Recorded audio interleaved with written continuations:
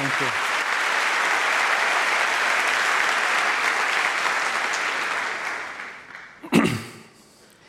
It's good to feel emotion and butterfly in the stomach still after all these years. That means you care.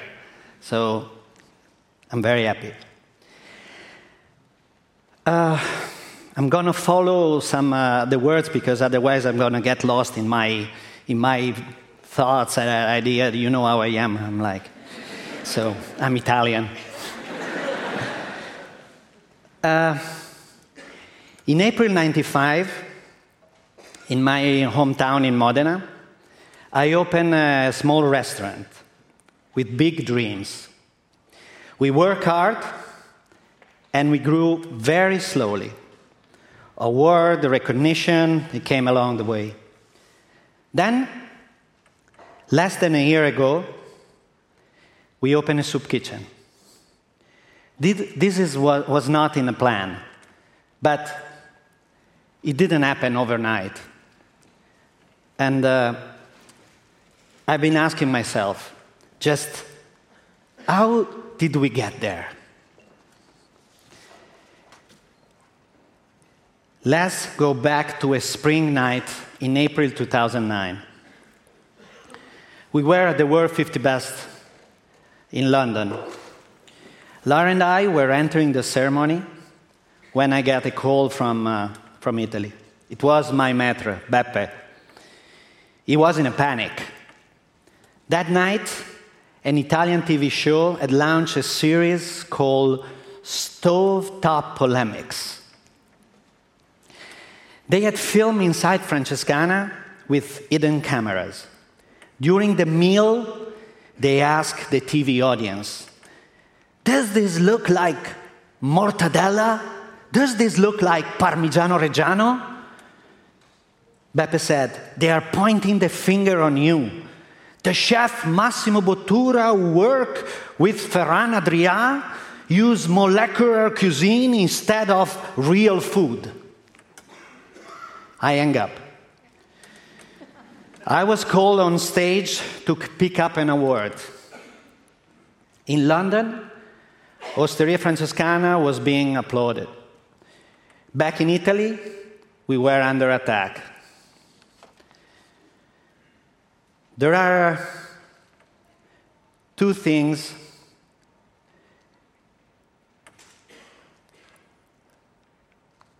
I don't know how to move the slide, but it's okay. I don't know. I can make a pesto, but I don't know. It's okay. It's okay. All right. There are 3 taboos in Italy. Don't mess with the Pope. Don't mess with the national football team. And don't mess with your grandmother's recipes. Tradition versus innovation was the talk of the town. Were we really a threat to the Italian kitchen? Or were we guilty of asking a big and important question? Do traditional recipes respect the ingredients? Stovetop polemics did not go away the next day. It went on for 10 months, from Monday to Friday at 8 p.m. on national television with 9 million viewers. Can you imagine? Our kids were teased at school. Lara couldn't walk the dog in the park anymore. People came to the restaurant to point and stare.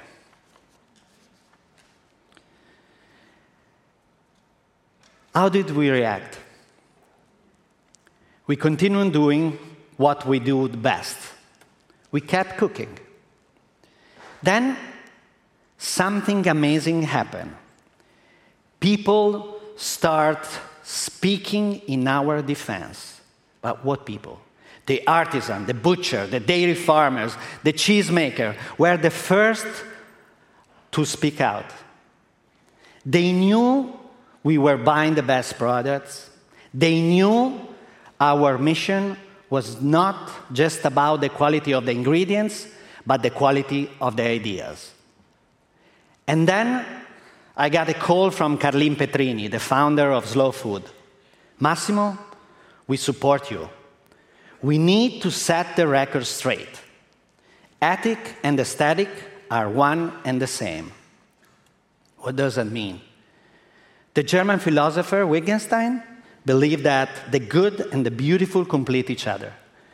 They are two sides of the same coin. Beauty without good isn't beautiful at all. And the good needs beauty to communicate its message. These words became an urgent message in our defense.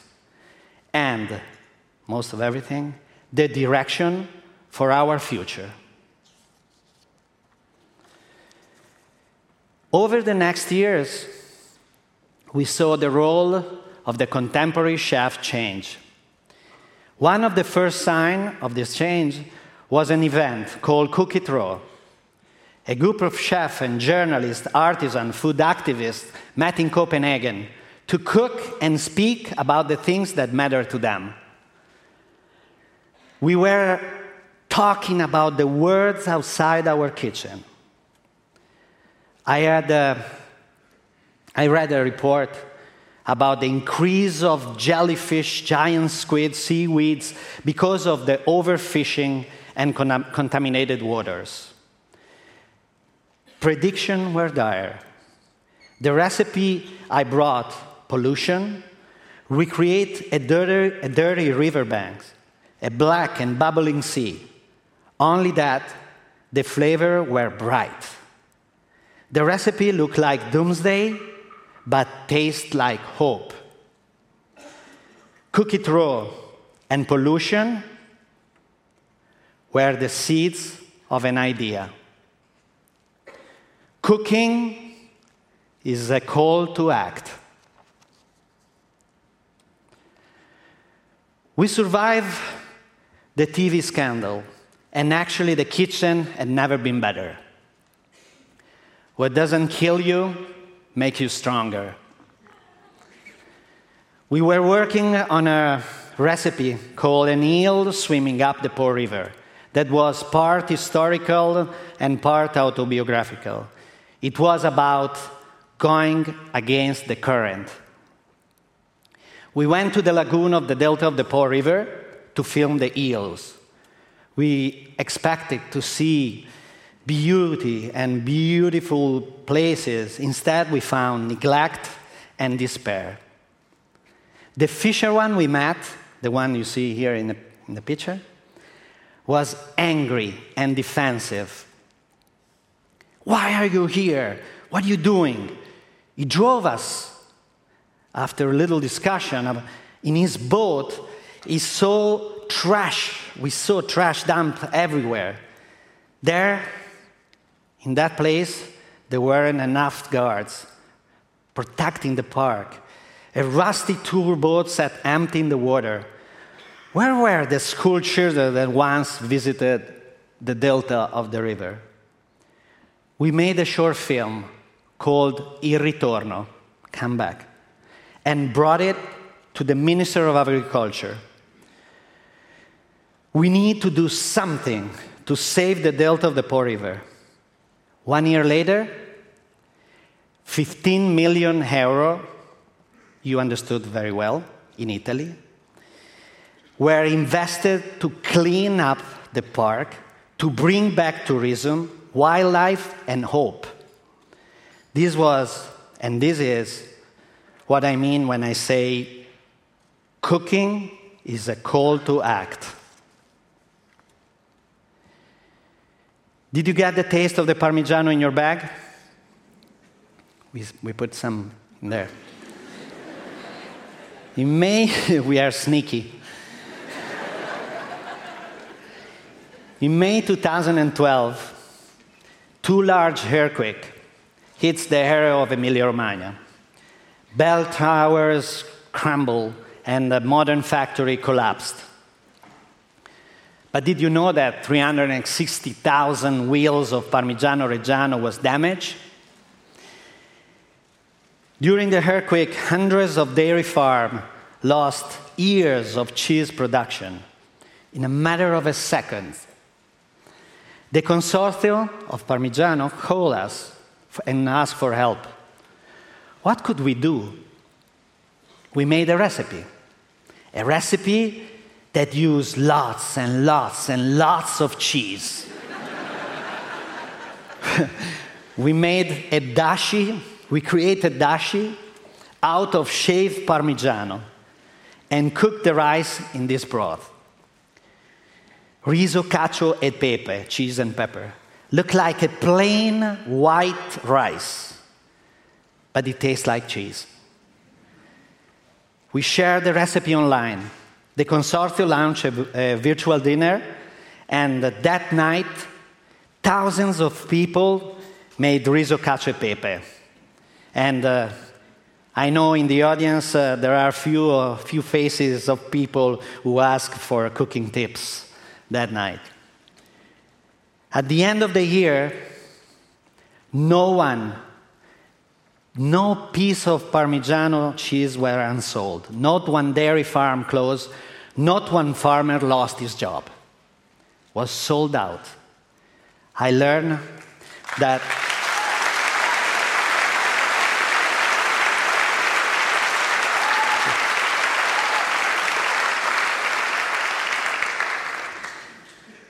I've learned that a recipe can be a social gesture. Cooking is a call to act. In September 2013, my 89-year-old mother got sick. She passed away in January 2014. It's never the change you want that changes you. During her last month, I made a promise to her to use my voice to make visible the invisible. How could I be an agent of change? Feed the Planet was the theme of Expo 2015. Countries were calling on their chef. Can you cook here? Can you cook there? No one was asking for our opinion or our ideas. So, we decided to make our own Expo project, to feed the planet in our own way.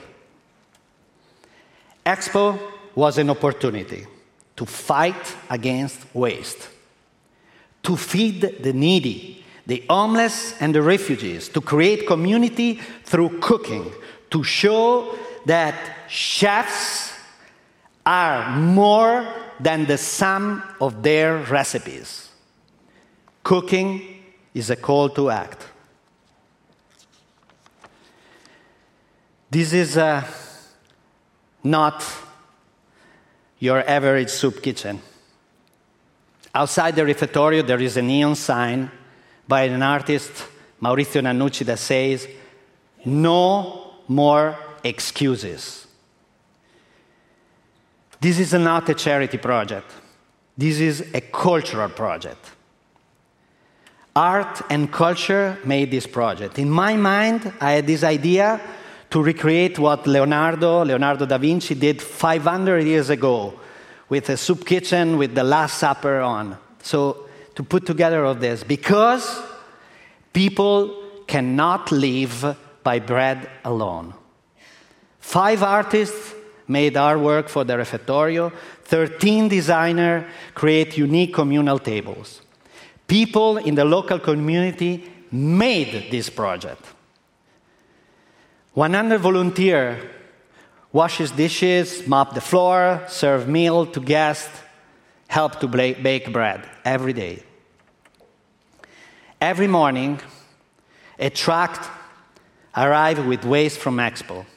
And I've seen things that you people wouldn't believe.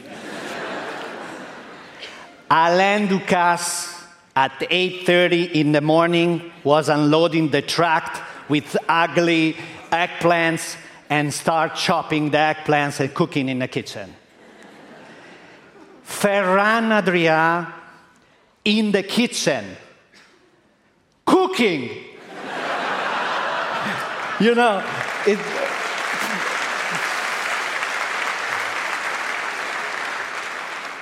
yes, cooking.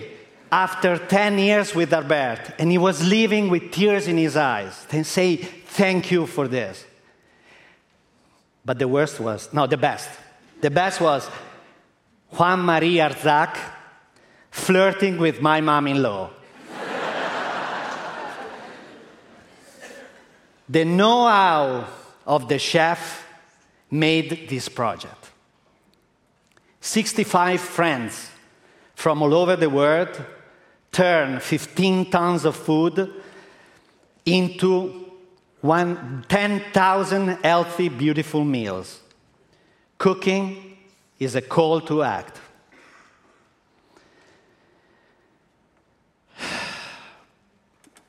René said to me, you know, Massimo, you are in this for life. I didn't really understand what he meant. Then, at 7 a.m. in December, I received a WhatsApp from David Hurst, the founder of Gastromotiva, a Brazilian organization that teaches culinary skills as a way out of poverty. They cook at the refectorio and made an unforgettable chutney with what? Black banana peels. David said to me, Rio needs a refectorio. After knocking on a lot of doors, the city of Rio donated this empty lot in the Lapa neighborhood. Could this be the next refectorio? Refectorio Rio is another opportunity to bridge the gap between rich and poor, excess and hunger through food. Wouldn't that be amazing? Rio got me thinking, how can we continue? What we have to do to get on this train that is already left the train station? Food for Soul is the response to all the people who ask us to open a refectory in their city. We are working on one in Modena, Bologna, Turin, even Palermo, with responsible in each location. Food for Soul is a non-profit cultural project. Do we need more soup kitchen? We need more places that unite people at the table. We need more places that revive neighborhoods. We need more places that restore the body and the soul. If we change the way we think about ingredients, nourishment, and community, if we stop throwing away our food, if we revive ethical practices in the kitchen, this can be the start of the new culinary tradition. 65 friends came to Milan and set an example. Imagine what could happen in Rio during the Olympics, and I think around the world. Cooking is a call to act. I'm a chef, and when I think about the future of food, I think about ingredients. What is the single most important ingredient for the future? Culture. Culture brings knowledge. Knowledge leads to consciousness. From consciousness to the sense of responsibility, it's a very, very small step. Thank you.